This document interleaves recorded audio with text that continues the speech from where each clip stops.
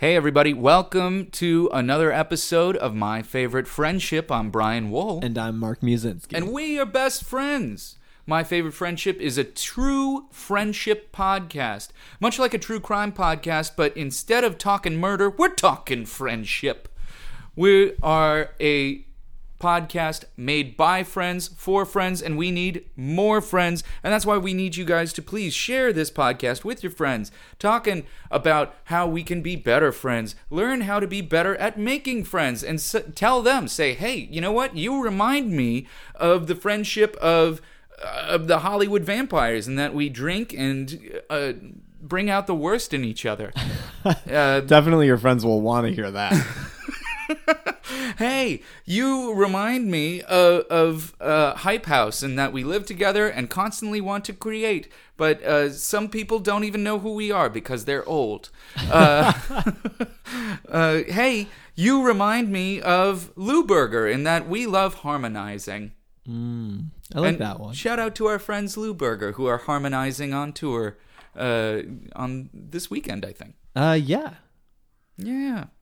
Shout out to Lou Burger. How you doing, Mark? What's your week in friendship been like? My week, well, so I think my favorite friend moment of the week was you and I going to see Dune in the MX 4D theater. Oh, that was an amazing experience. That was my first 4D film. Have you ever done a 4D before? Not that I noticed, and I feel like it was pretty noticeable.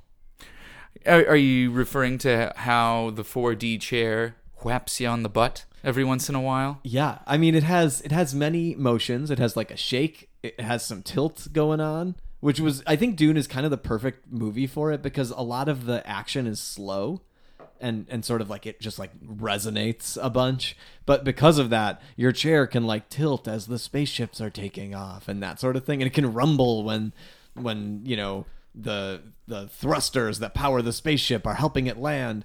But then, yeah, every once in a while it'll just kind of spank you. Yeah, it was really amazing. There's like two little plastic knobs that go right under each, like one knob under each butt cheek. Yeah. And you don't notice them until they hit you. So like the seat is very comfy, soft. You're sunken in there. You don't know that you're going to get hit by two little hammers later in the film. I was more okay with the under the seat ones, but what really weirded me out was the ones that just punch you in the kidneys. Oh yeah, those are fun too. And they would do it during a fight scene. Mm-hmm. You know, like a character gets stabbed, and then you just get this sort of like thwap in the back. Yeah. But it developed a whole new sense of empathy with the characters on the screen, and then also everyone in the audience, because not only would they be reacting to, you know, whatever was on the screen, but they'd be reacting to getting whapped on the butt. Yeah. And so that was really funny too, because you'd get people's reaction to getting hit in the butt too, which is usually not the same as how they would react to the film. And for a very long movie, it didn't hurt to have like little reminders to keep paying attention. Yeah, I think it's really nice to have your chair shake you a little bit every once in a while if you're getting a little too comfy. So I gotta recommend the 4D. I thought that was pretty sweet. Definitely. How about you? What was your week in friendship like? It was fine. I work mostly, so really the best thing was hanging with you. That was awesome. The other thing I did was I saw my buddy KJ Vaughn do stand up out at a show that was at the new Comedy Chateau here in LA. And what happened was, I guess the other show didn't sell as many tickets. It was Halloween weekend, so like Makes sense. not everybody wants to go to the comedy club, and so they combined both, and I ended up getting trapped into like a 3.5 hour comedy show. Oh, that's too much comedy show. It's so much comedy show. How long were the sets? Like 5 minutes? Like were 5 they minutes. quick at So least? I saw so many comics. Wow. But like a lot of them were bringers, and so it was pretty much devoid of jokes. Like for our listeners at home, whenever you're watching something that's supposed to be comedy, listen for if there is this formula: setup, punchline. Sounds setup, very complicated punch. when you say it. Just think of that. It must be very hard to do. Well, it is for some people. And I would say everyone with the exception of Lovely KJ and the host had no... They were missing either one or the other. Setup or punch. But it'd be maybe like it'd be a long. It would be like 5 minutes of setup with no punch, or it'd be a bunch of punches. So it's like non sequiturs. And it was like, wow, man, I love my friend. I'm so glad that I'm friends with somebody who knows how to tell a joke and how to write a joke. But oh man, they were brutal. But when you say, so you said they were bringers, meaning a lot of those comedians were there, and part of the deal was like you have to bring 5 people or something like that. Yeah. And so did you find that even though they didn't have setups or punches, the 5 people that each one brought would just laugh at their friend? Sometimes. Oof. Sometimes. Oof. It was odd. The worst was there was one comic who had 2 friends that sat right up front and would talk to one another during the other comics' sets, so that you could just hear this conversation going on. Wow. It was brutal, man. Yikes. Oh my god, it was something else. Well, But that's very supportive of you to go there. I was excited to just check it out and see what happened, and see like, oh, maybe there's a comic there that I'll see that'll be a friend. I saw my buddy Carol, so it was good to see Carol Newell.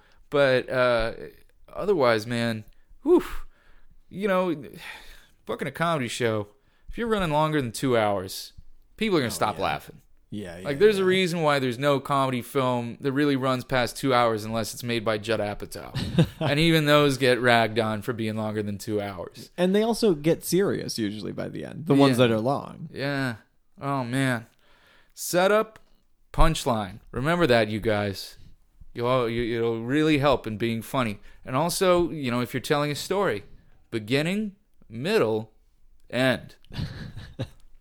It's crazy how that goes, but it matters. Well, Mark, what's the beginning of this story? Yeah, I was going to try to keep that formula in mind, but it actually is kind of a good segue because it is a story of friends who did comedy together. Hey. And were supportive. And not only that, but they're a group of friends that I feel confident in saying were not only a big inspiration and source of humor for me, but you and a lot of the other people we know. Oh, yes. Oh, my gosh. And that is the gentlemen of the Lonely Island. So Andy Samberg, Akiva Schaffer, and Jorma, I think it's Ciccone? Jorma Ciccone. Yeah. And I wasn't sure if it was like Ciccone or like how he pronounces it, because he's not as on camera as much as Andy. No, not as much anymore. He was early on, but now. And he is great. Like, I've seen them both in a bunch of stuff. Yeah, and I'm always Girls. Yeah. Right. Oh, he's great in that. Yeah, Jorma's great in Girls. I always love seeing them too because Andy gets so much of the spotlight, for being the cast member on SNL and stuff like that. But the other 2 guys are so good. Yeah, they're hilarious. Akiva is hilarious, and Akiva generally is the director of a lot of their stuff. And although Jorma's directed a bunch of stuff too. He has. Yeah. Well, so sorry, I'm getting a little ahead of myself. Their story actually begins. Beginning. Okay. In 7th grade Spanish class. Ooh, bueno. In Berkeley, California, Akiva and Jorma were in Spanish class together, and they became friends. And about a year, I wonder what their Spanish names were in class. Oh my god! Because you always got to make a name when you're in those classes. And what was yours? Ramon, because Brian is not a. Yeah. And I love Razor Ramon as a kid, so I was like, oh, Ramon, gotta be Ramon. In German class, I was Marcus. So I was like pretty. I didn't get to have a lot of fun with it. I wish I would have picked something like more interesting. Yeah, I don't know. Oh well. But they met. I assume they probably met goofing off and not studying Spanish too much. And they were then about a year later. So Andy is a year younger than them. So they added him a little bit later into their collaboration. But they all bonded because they liked all the same stuff. They were very into like The Simpsons, video games, skateboarding. and comedy. Like they all wanted to make the jokes, if that makes sense. Which Lonely Island makes some really interesting jokes. If you're looking for setup and punchline in their stuff, you're gonna see, they move things around. It's not always they have very interestingly formatted humor. Well, and they do a lot. I mean, what I love about them is they have a lot. They're willing to like take risks, be absurd sometimes. They're willing to bank on you knowing references to things or various like pop culture stuff. But they're also willing to do really, really specific things, which will get, and as they've grown in popularity, they've been able to do stuff like that more. Mm-hmm. But so they were all like super close throughout high school, and then after high school, they all went to college. But I think throughout this time, they always intended to continue working together, but I guess decided that they would go to different colleges. So Jorma went to UCLA to study theater, and Akiva went to the University of California, Santa Cruz, where Andy joined him, but then eventually Andy transferred to NYU and went to Tisch, also for drama. Oh, were you going to say something? Oh, no, just Santa Cruz is cool. Not really. Sorry, I didn't know you had to look like you had feelings about them going to different colleges. That's got to be tough. And also, like, it was all you could really communicate via that time, because not everybody even had cell phones. Yeah, at that time, so it was like AOL Instant Messenger probably was their big thing to communicate. Maybe not even. Yeah, I guess they would have had that, and they they talked a lot on the phone. And one of the things that they often talked about on the phone is what they were going to do after college. So after they graduated, they all met back up in Berkeley and were trying to figure out what to do. And they had a dilemma, and it was that they could either stay in Berkeley, and I assume they didn't mention this, but it seems like live with their parents kind of thing, like live the cheapest life they could and start making videos, or they could move to LA, where they would probably have to get shitty day jobs that took a lot of their time, and then figure out how to start making videos, but in a world where they had to work a lot more hours and pay a lot more rent and stuff like that. And this, they don't talk about they talk about this being a tough choice, because they knew they wanted to make stuff, and they had the ability to make stuff. They'd already started. And so they ultimately decided to just try to do both, I guess. So they moved to LA, and they were like, we're just going to figure out how to make videos and survive in LA, because they just felt like being in a place where there was more going on was going to give their videos a chance to go somewhere. Which I think is interesting, because in theory, you're posting them on the internet, but there's still such a value, and we'll get to this as the story goes on, in actually meeting people who want to help you. Yeah, and also, I don't know, it helps you get better too, because you see other people that are trying to do the same thing that you're doing, and LA is also just such a vast, cultural landscape where it will also help you grow as an artist, because you're just learning so much more stuff. There's a lot more to learn in LA than there is in Berkeley. Yeah. And like, sorry to disrespect Berkeley, but one's a global city and the other is not, Yeah. And I think that factored into their decision and ended up playing out pretty much exactly as you're describing. So one of the things that helped them grow is that they couldn't afford to live on their own. So they ended up living in an apartment with 5 people. I don't know if that sounds familiar to you at all. Hey. That's what we did when we first moved here. Yeah. And they knew that they wanted to like launch their comedy videos, so they immediately put up a website which was named after their apartment, which was called The Lonely Island. I didn't know that beforehand. Did you know that? I learned it before today, but after we started the tradition of naming our apartments. Yeah, it was one of those things where I was like, oh, this is just a thing people do. It made me feel like more connected in a way, even though it also should have made me feel more derivative. No, I'm okay being derivative of people that I like.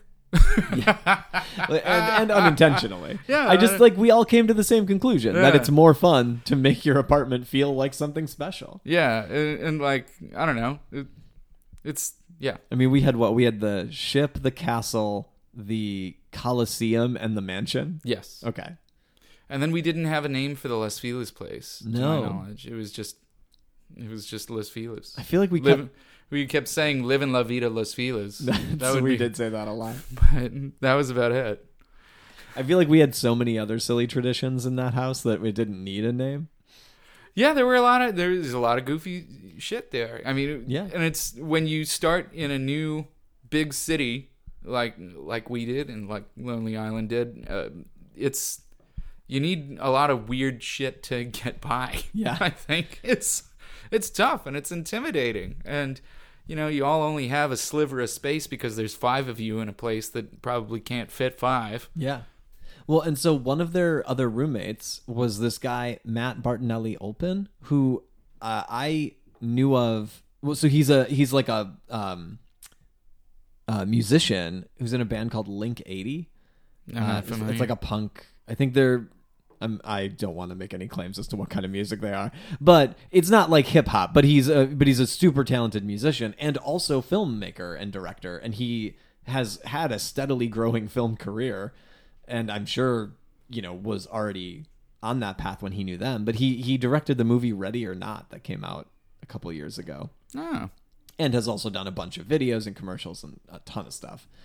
But he was a musician, and the Lonely Island guys loved music, but especially stuff like hip hop.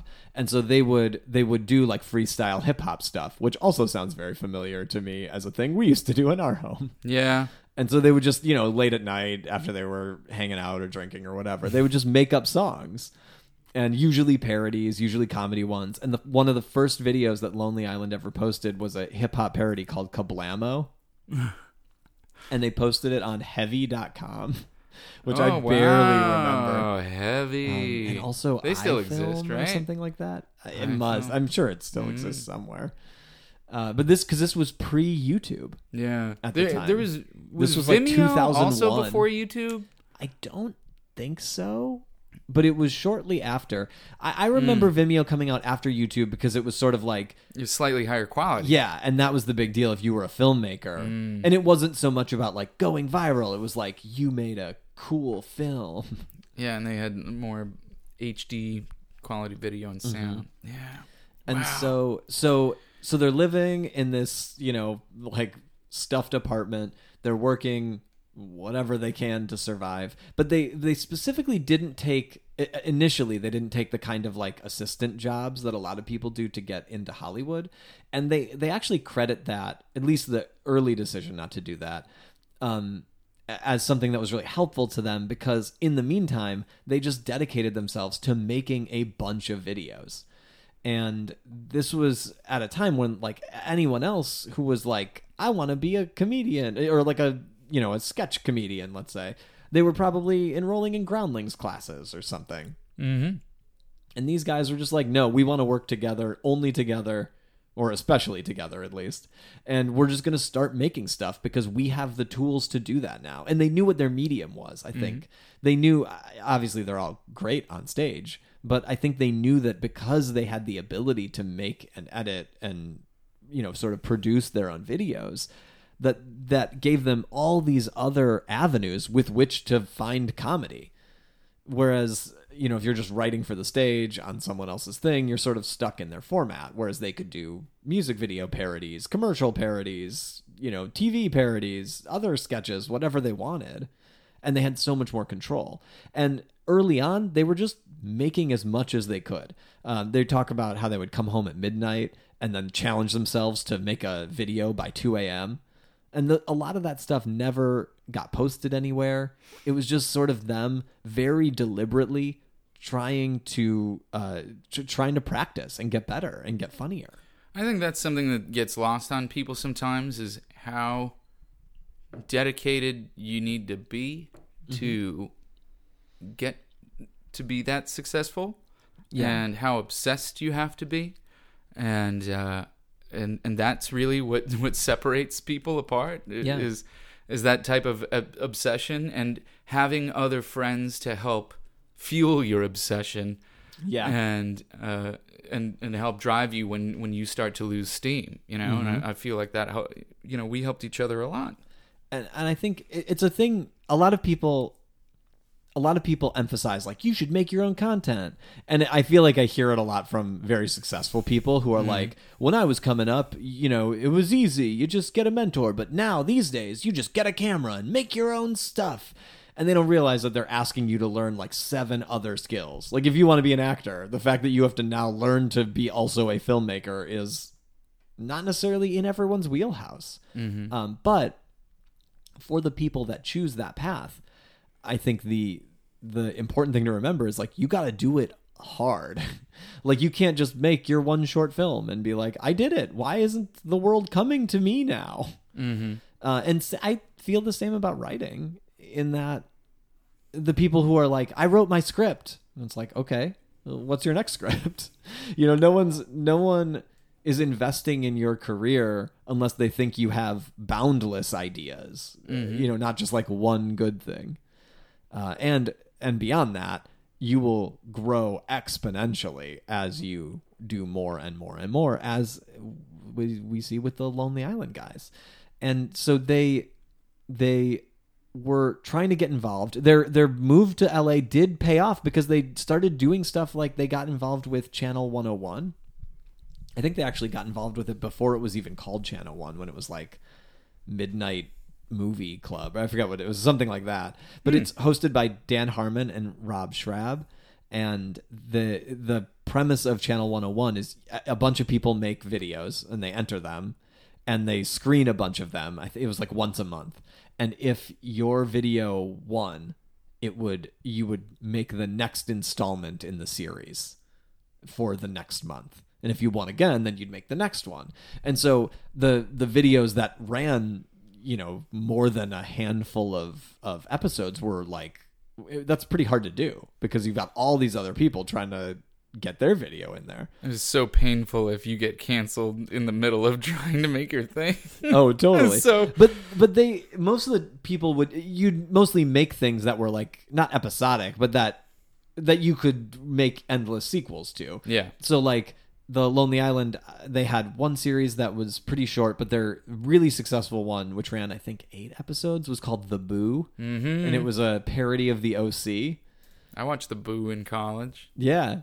And that was, I think, one of their first things, and it was definitely, they were very well loved in that circle. I mean, I don't know, I shouldn't say well loved, like people all really liked them, but they were clearly gaining a lot of street cred among comedy tastemakers at the time, and proving that they had the skills.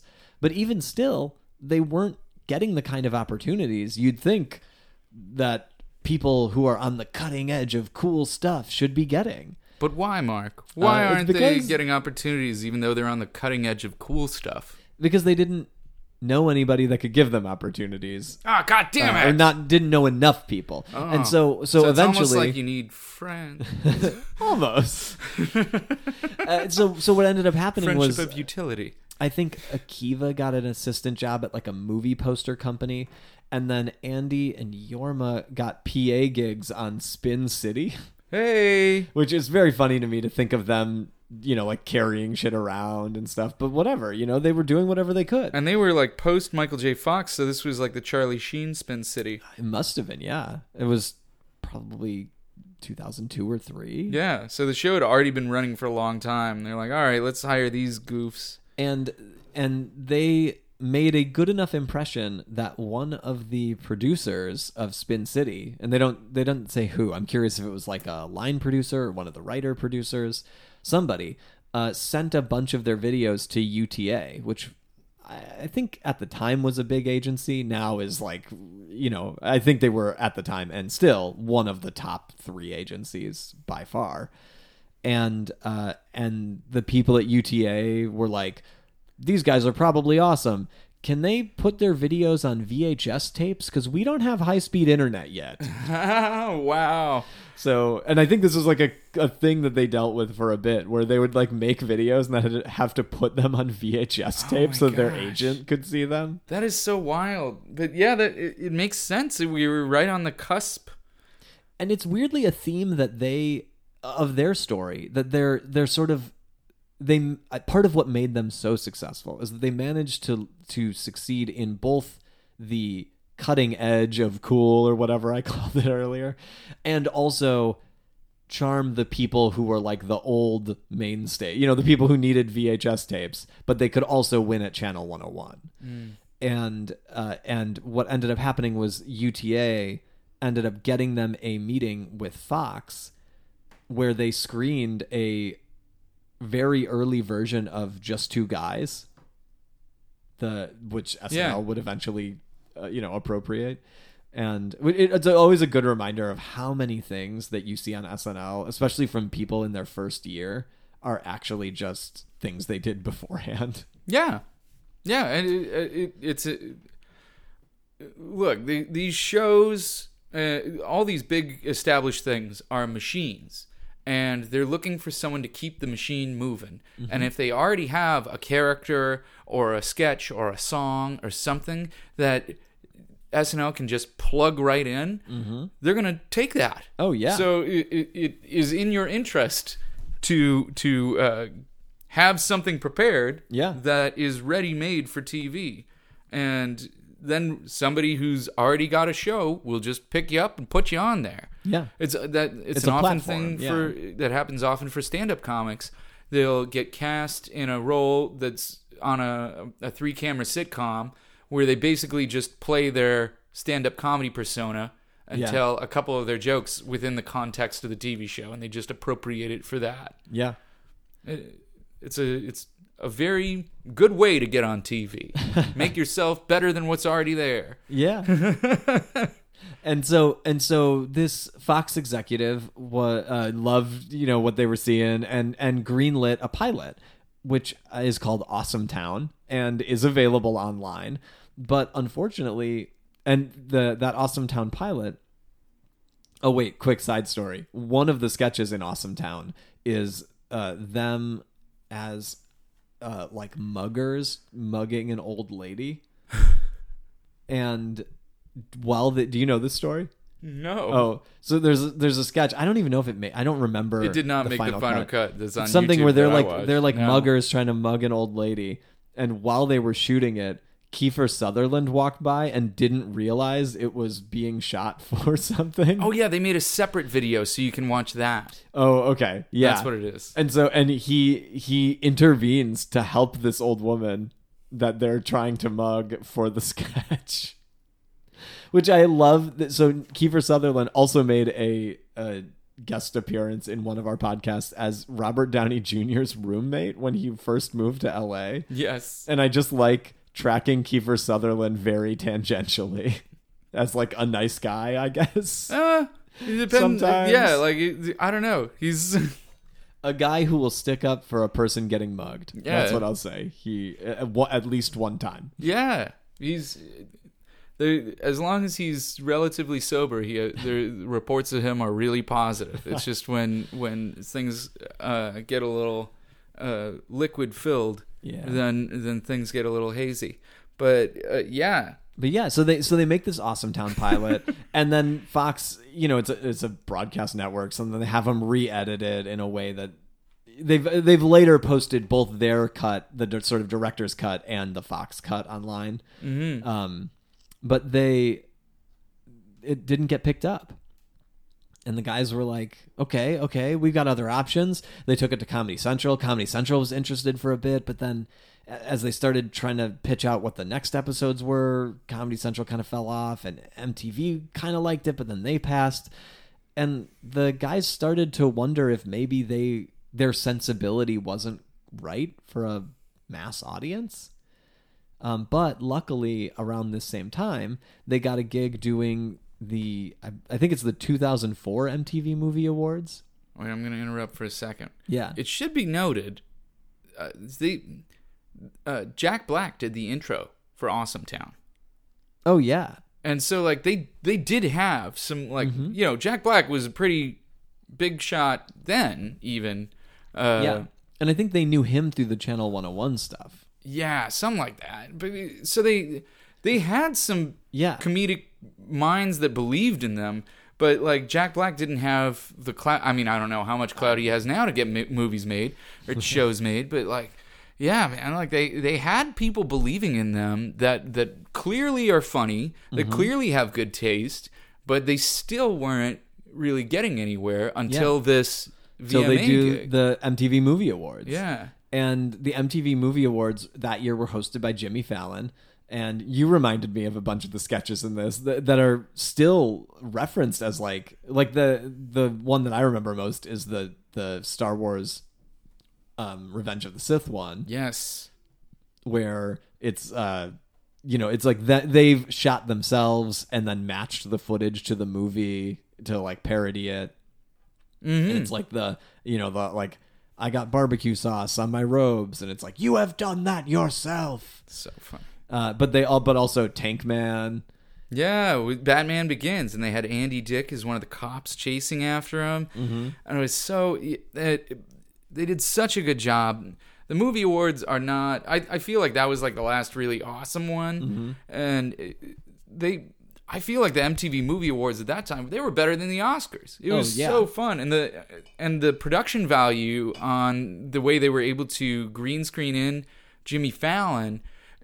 It was better than the parodies they were doing with Billy Crystal on the Oscars. I loved them. And it was very clear that whoever was behind it, like when I was a kid watching it, I was like, oh man, Jimmy Fallon is amazing. Turns out it was Jimmy Fallon and The Lonely Island. Yeah.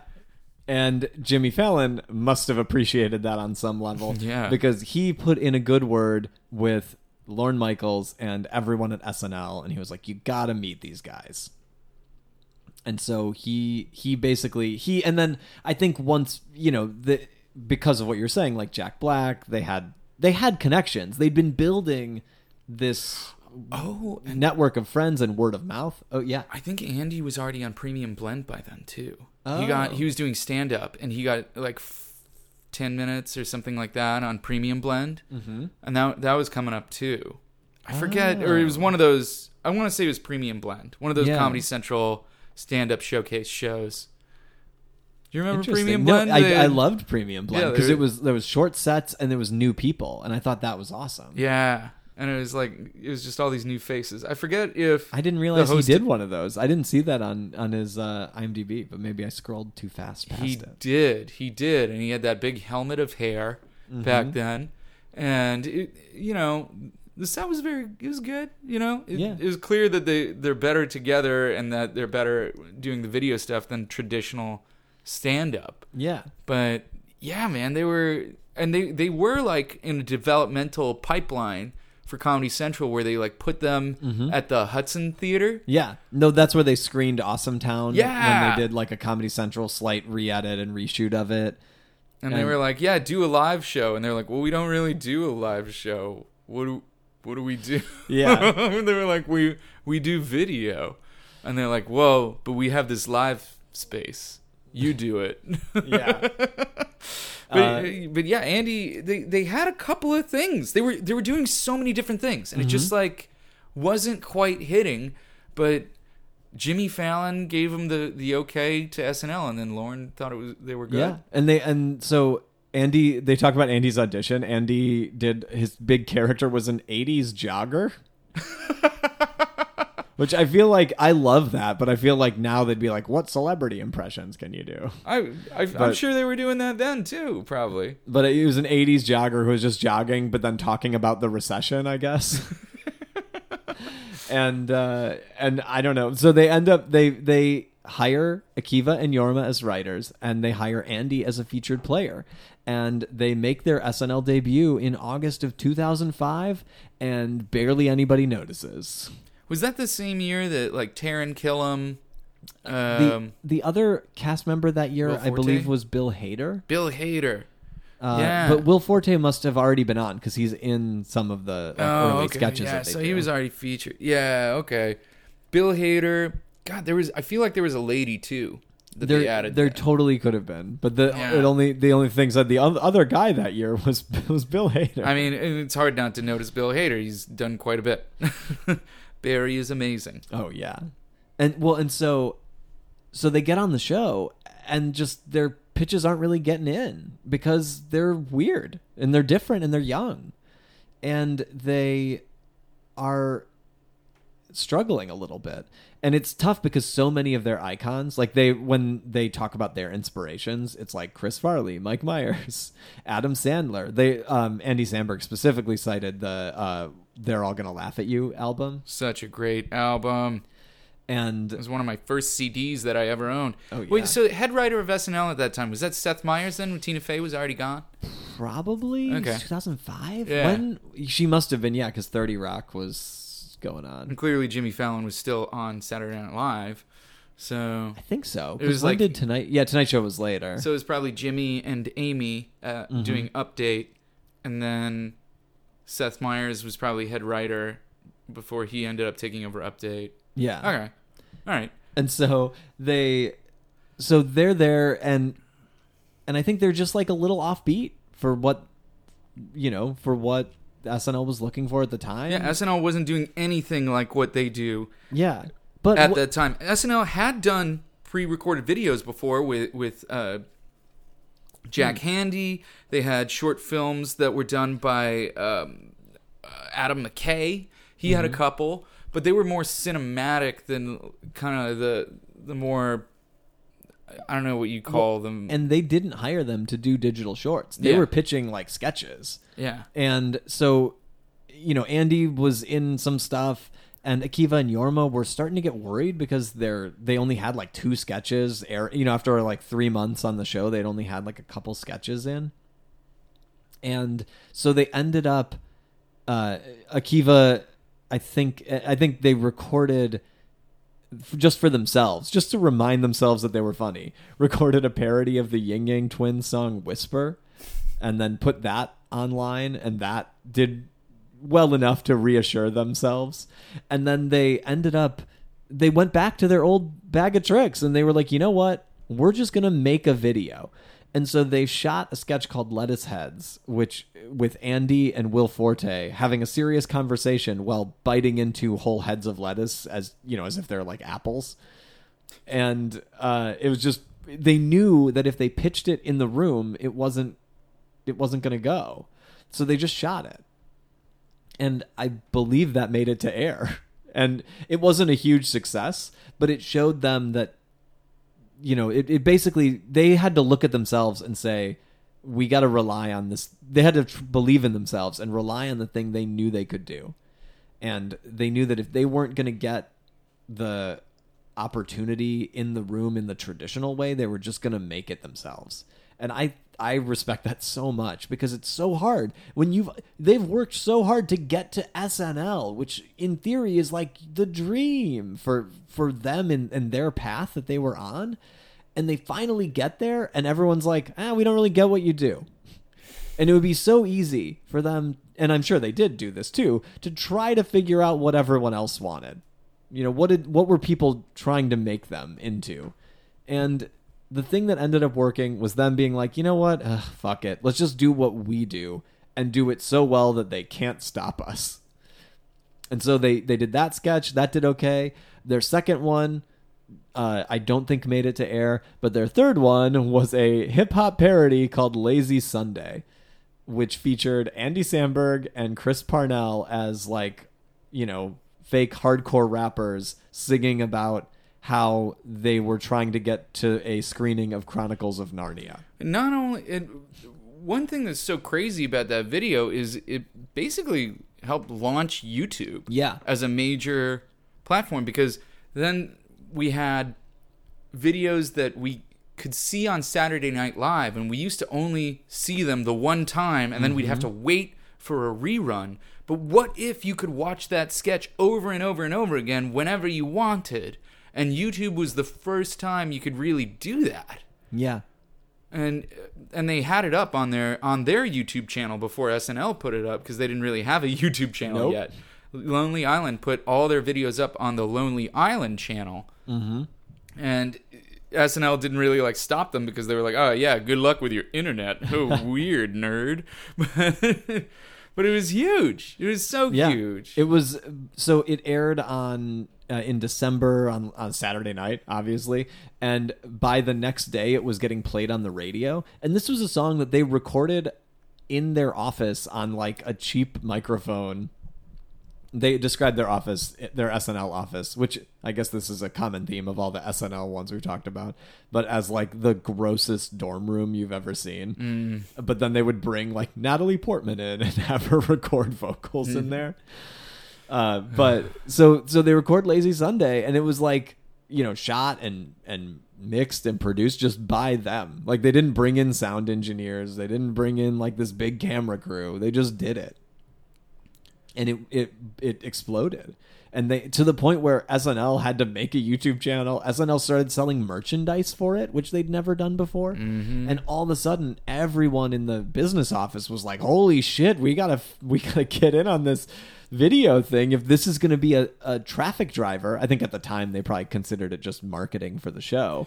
Well, it was sagging a little bit. Will Ferrell just left. Tina Fey's gone. All these big stars are leaving, and you know, Jimmy Fallon was hot, but it just wasn't quite the same zazz, you know? Yeah. It just didn't feel hot with the young people. But then boy, did it get hot. Everybody was talking about it, and every kid was making parody rap videos.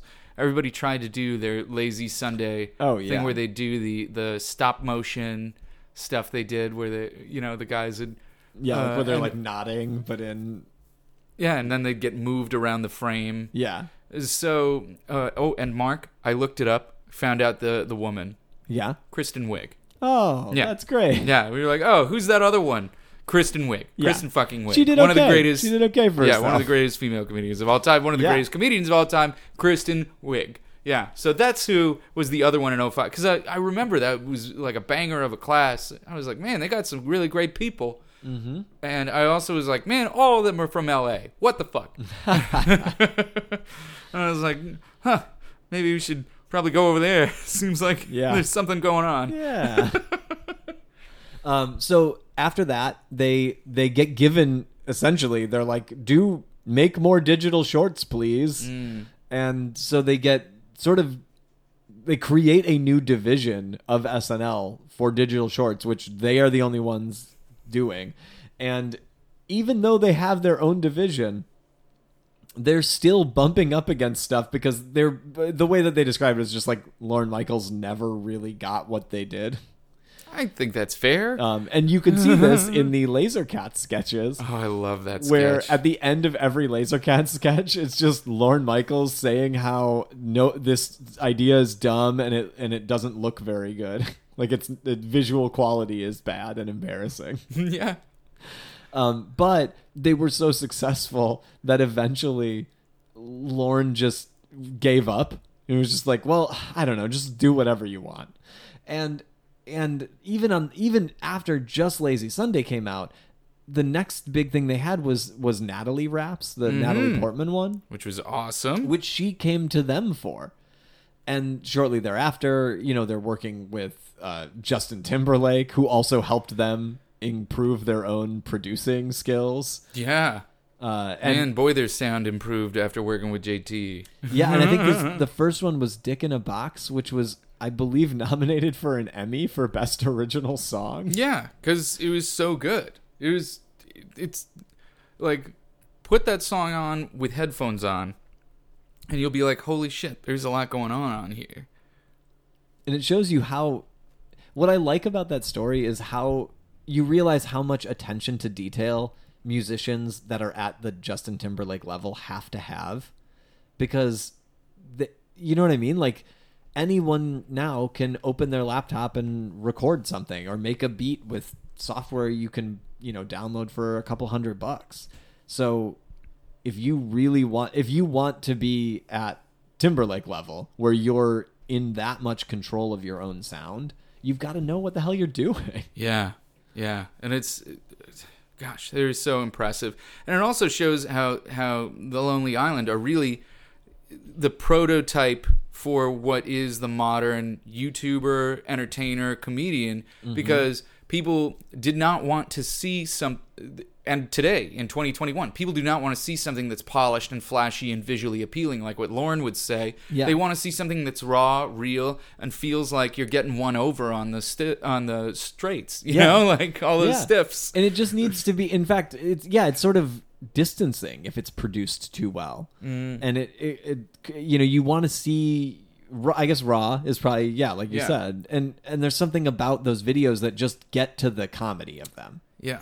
And deliver that as hard as possible. And some of the comedy of it is just in being absurd and just making odd choices and doing things differently because we know what the formula normally is. Yeah. They know your expectations and they're ready to subvert it every chance they get. And even if they subvert it into something wacky, it's still funny because it took a left turn on you. And sometimes that's where the setup is unspoken. Yeah. And that's how you can get an unspoken setup because you have an expectation. And they do a lot with pop culture and style parodies or direct song parodies or even in their lyrics referencing things. I mean, when you look at the Michael Bolton one on is that on Pirates of the Caribbean? It's so good. Whack album, where he just wants to sing about Jack Sparrow. Yeah, the second album where they're just big movie buffs. He's a big movie buff. Is this Turtleneck and Chain. Turtleneck and Chain. Oh, well, we're getting ahead of ourselves. So then they release. So digital shorts are the rage, and all of a sudden they go from like the unknown people on SNL to like fan favorites. Andy Samberg starts getting followed by paparazzi, and all the guys just seemingly have a fucking blast doing this. And then they eventually in I think 2008 released their first album, which is a lot of the tracks that they had done for SNL. And luckily they already had videos for a bunch of them. Yeah, and some of the songs were things that they were doing for Awesome Town, and they just either got re-recorded or Yeah, I mean, like that Just Two Guys was something they pitched to Fox before Awesome Town even happened. Yeah, and that came out, was a blast. They had a second album, Turtleneck and Chain, which both of those they rented a house in LA to write and record. And then their third album, the Whack album, they actually rented a house in Los Feliz, right by where I live. Oh, really? Where they recorded. I'd love to go see the Lonely Island recording house, Mark. Well, I don't know what house it was, but I know that the reason they rented it is it was the first time they rented a space with an actual recording studio. Oh, that makes all the sense. other ones were just like their laptops and some microphones. But the songs on those albums are so funny. Yeah, they're all so good, and all the different audio gags they do are fun. The producers they work with, everything they do, turns out so funny. And if you haven't listened to them in a while, most of them age pretty well. It's clear, they're from a certain time. Yeah. But still, I feel like they age fairly well. Yeah, and a lot of it is like dick in a box. It's a very juvenile premise, or jizz in my pants, similarly. Yeah. But like that's the SNL audience, and that's also who they are. Yeah. And they like that. They like being absurd. They have this great smart dumb kind of combo where they're singing about this silly stuff, but they're doing it in very smart ways. So where does Hot Rod come around? So Hot Rod is right in that time. I think it was like 2009, although I don't know when they started making it. Because Hot Rod was already written, but not for them. It was written for Will Ferrell, yes. Right? And that's like a thing that is also important in making it an entertainment, is being ready for when somebody else doesn't want to do a job. Yeah, being the best second choice. Or third choice, or whatever, But Sandra Bullock's always that. She has said, like, everything that she's ever gotten is... They never had her as the first choice. Like Miss Congeniality, Blindside, all those things. They didn't want her. And here we go, Lonely Island, taking a Will Ferrell movie and turning it into an Andy Samberg movie. And they did, and they rewrote a lot of it, which the way they describe it is like just making it all dumber, is how they describe rewriting it. But they had like Ian McShane play his dad. Like and Danny McBride is one of the guys in the crew. And there's just so much in it that has like that has some emotional depth to it, even though it's handled so absurdly. And Sissy Spacek is the mom. Oh yeah, Yeah. Academy Award winner Sissy Spacek. and it's directed by Akiva, and I think they all wrote it, and it did okay when it came out, but it became a very popular DVD cult classic kind Now of thing. that movie has aged well. Really? Yeah, Okay, I I need to love see it watching. again. Yeah, watch Hot Rod again. Hot Rod has aged very well because a lot of it's just about believing in yourself, and a lot of people it's clear that throughout all of this, one of the things that really drove Lonely Island through everything is they really believed in themselves when other people were unsure and didn't know what to do with them. Oh, thanks, Blue. I'll believe in myself too. And so around the time that they're releasing their third album, they're also kind of coming to the end of their time on SNL. Akiva and Yorma are getting all these opportunities to be in other shows, to direct other shows. They were doing music videos too. They did the Haim videos, and Oh, yeah. they also did. I think it was One of them did an Eagles of Death Metal Eagles video. of Death Metal. That's what it was. The Boys Bad News. Yeah. Oh, that's a great video and a fun song. And so they are unfortunately reaching a point in their careers where they're all getting pulled in individual directions. And Andy, so they were just about to go on tour for the Whack album when Brooklyn Nine-Nine got picked up, which Andy is like the heart and center of. Yeah. And so that was happening, and they all had enough going on that they were like, okay, well, we'll just do that. And they were still able to collaborate a little bit, but it took them a bit before they were able to work together again. I think what kind of probably helped them is being separate during college. Oh, that's true. Yeah, being now able that- to communicate. Yeah, like being like they already have kind of an infrastructure as friends. Yeah. For being like, well, we did break up for a little bit here. Not break Yeah. up, but we were physically separate for a little while, and we were able to get through it. So maybe that's part of what is the key to their success and sustaining it after these individual projects started to come up. And they talk about, I think Akiva has a quote somewhere where he talks about how doing this stuff separately allowed them individually to mature as artists and grow in ways that they could then bring back when they could collaborate again. And I think their next big thing was Popstar, Never Stop, Never Stopping, a movie which they wrote and directed. I think Yorma and Akiva co-directed it, and it's also produced by Judd Apatow, and they did a whole soundtrack album for it. Yeah, it's great. That also hilarious. Yeah. And also aged fairly well. And again, like a surprising Yeah. amount of heart for what it was about a boy band guy trying to go solo, right? Yeah. And so they did that, but they're also at the point in their lives where they want to give a leg up to other people. So one of the things that impressed me the most, just from reading their bio, is how they've done a really good job of turning around to the next generation of people like them and giving them a boost. So they are producers on a bunch of stuff. They had a sketch show called Party Over Here on Fox. They produced, apart from like the projects they're obviously involved in, they also produced the show Pen 15. Oh, really? I didn't know they did Pen 15. That's cool. They did Pen 15, and then they also produced I Think You Should Leave. Oh, which is, yeah. When you talk about people people on SNL who weren't getting appreciated by the sort of whose style didn't fit with SNL. That's a better way to say it. Tim Robinson and I forget the name of his co-writer, who is also really Sam really Richardson? funny. No, it's like Zach something. He was another SNL writer. Oh, he's an who SNL used to writer. write a bunch of stuff with Tim. Okay. And they co-created I Think You Should Leave. And Akiva, funniest freaking show. Yeah. If you have not watched I Think You Should Leave season 1 or 2, please go out of your way and watch it. Each episode is like maybe 12 minutes, something like that. They're on Netflix. Goodness, my friends. so funny. Gotta check those out. And that was a case. So I remember hearing on a podcast that Akiva was meeting with somebody at Netflix who used to be somewhere else because all of the executives move around all the time. So it's great to be nice to them and keep in touch. And they were trying to start a sketch comedy division. or I shouldn't say sketch, but like specials and sketches and just things that weren't like half-hour comedy shows. Yeah, Netflix has that. Netflix is a joke. Yeah. Their comedy division, which is one of the most robust comedy divisions that exists, since there have been no comedy major motion pictures released this year, at least not in theaters. What a bummer. It's a major bummer, Mark. Zero. Absolutely zero. Even the Ghostbusters movie that's coming out looks kind of serious. It's not a comedy. No Yeah. way. I mean, there's funny-ish stuff. Yeah. The funniest comedy I saw this year that was released, Vacation Friends, with Lil Rel Howery and John Cena. Oh, really? Yeah, it's on Hulu. I haven't seen it yet. Hilarious. That sounds great.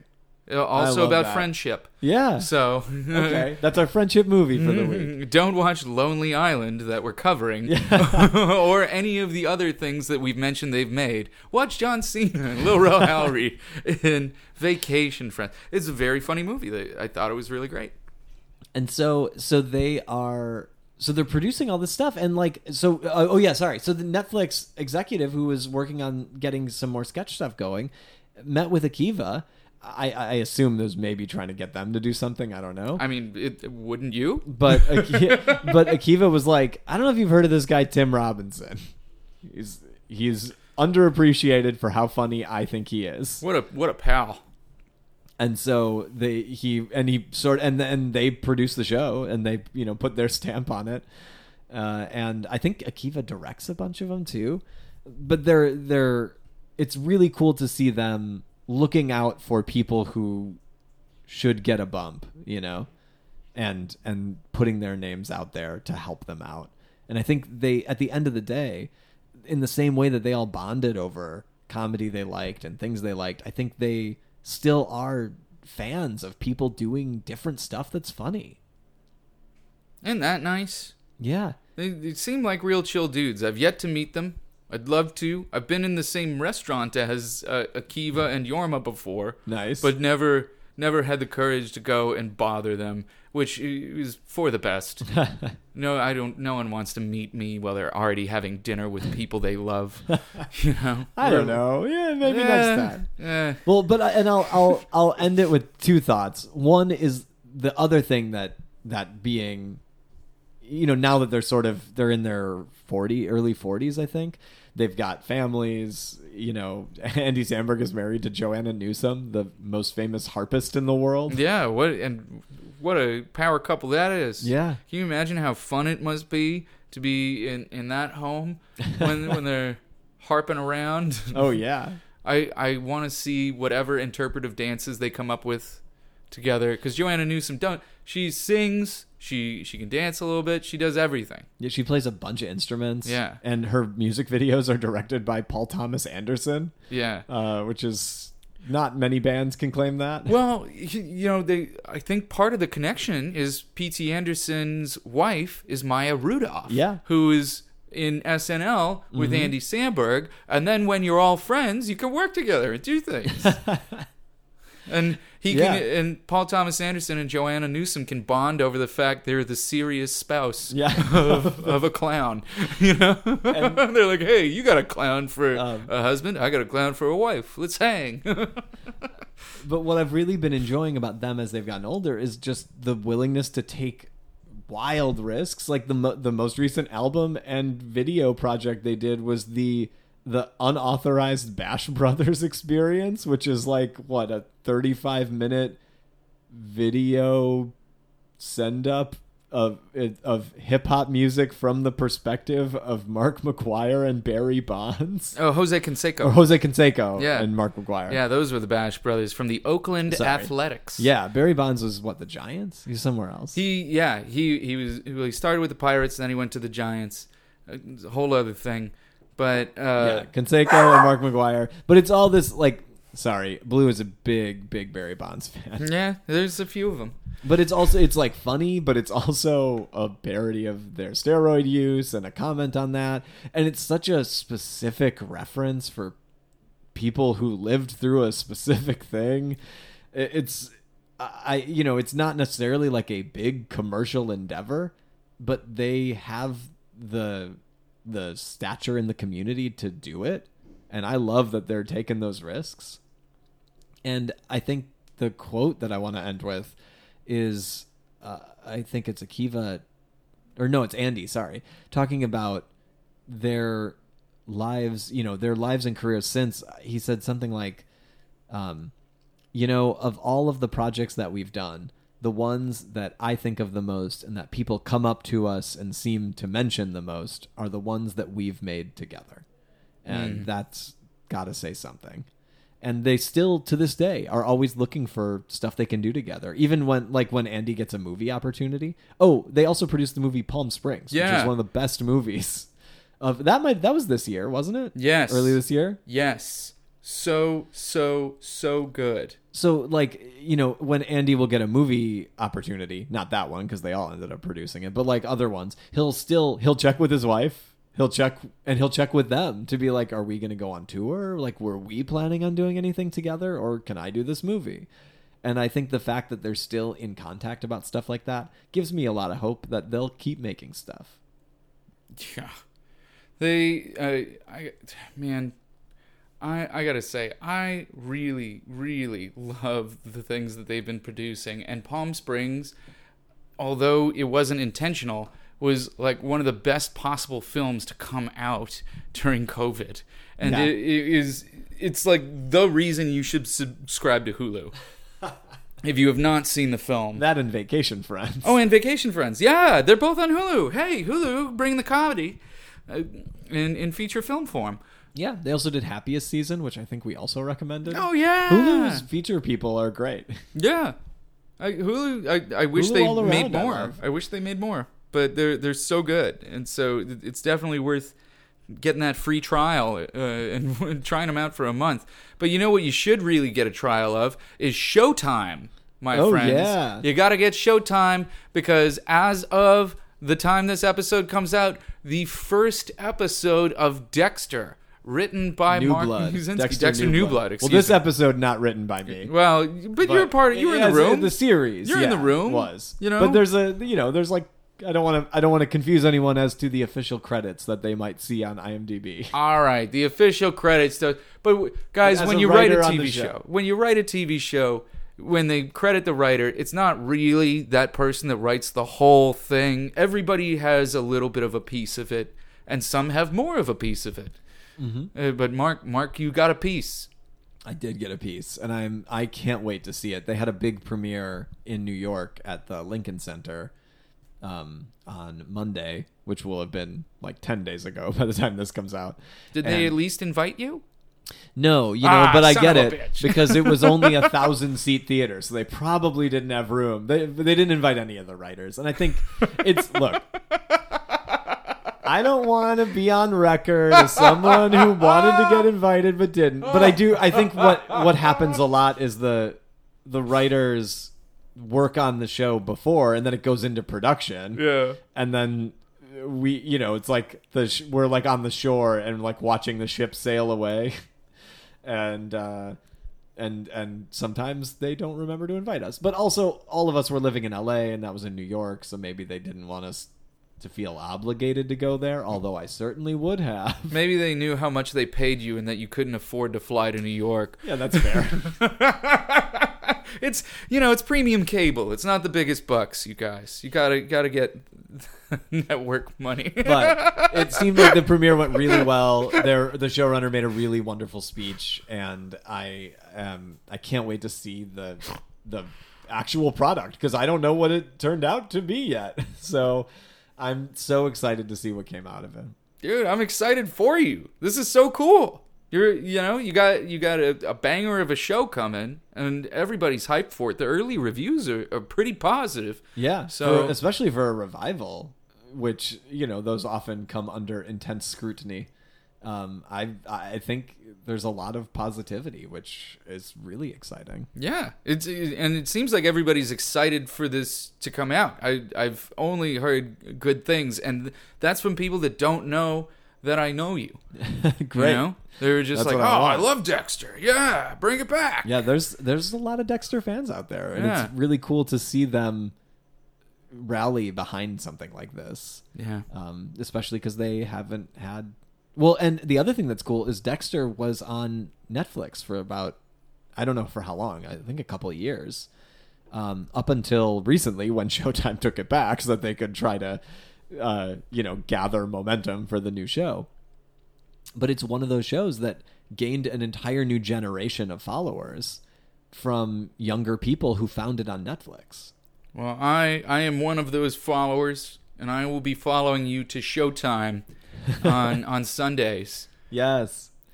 And, I don't know. Anything else going on? Are there anything else that we need to plug? No, just go watch some old Lonely Island videos. They're all really funny. I watched I'm on a Boat Again. Oh, I watched, Lazy Sunday. I went down a good Lonely Island rabbit hole. So cool, man. Well, thank you guys so much for listening this week. Remember, if you want to reach out to us to tell us about a friendship that you want us to cover, or just chat about whatever's going on, reach out to @myfavfriendship on Twitter and @myfavoritefriendship on all other platforms. And you can always reach out to Mark and myself personally, @MarkMuzinski and @BrianWohl, spelled like they sound. And if you have trouble figuring out that, you can always look in the show notes on the any episode that you're listening to, and it'll have a link to our social media handles. And we want to hear from you. We want to hear from you if you live out in Missoula, Montana. We want to hear from you if you live in New Haven, Connecticut. We want to hear you if you live in Duluth, Minnesota, or our friends in Brisbane, Queensland, Australia. There's so many of you out there that care about friendship, want to learn about friendship, want to get better at making friends and get better at being friends. So if you are feeling like you are alone right now, or you feel like, gosh, there's nobody like me. No, man, there's at least several thousand of us out there. There are at least several thousand of us out there interested in friendships, interested in learning about this stuff. So we're out there. And know that you got a whole bunch of friends. And soon, we'll get to hang out. It's getting a lot more real. Right, Mark? You feeling real? I'm feeling real. What are we going to do to celebrate Dexter coming out? Are we doing something? We'll have to figure it out after this podcast. All right. Well, that's what we're going to do. Bye, everybody. Bye.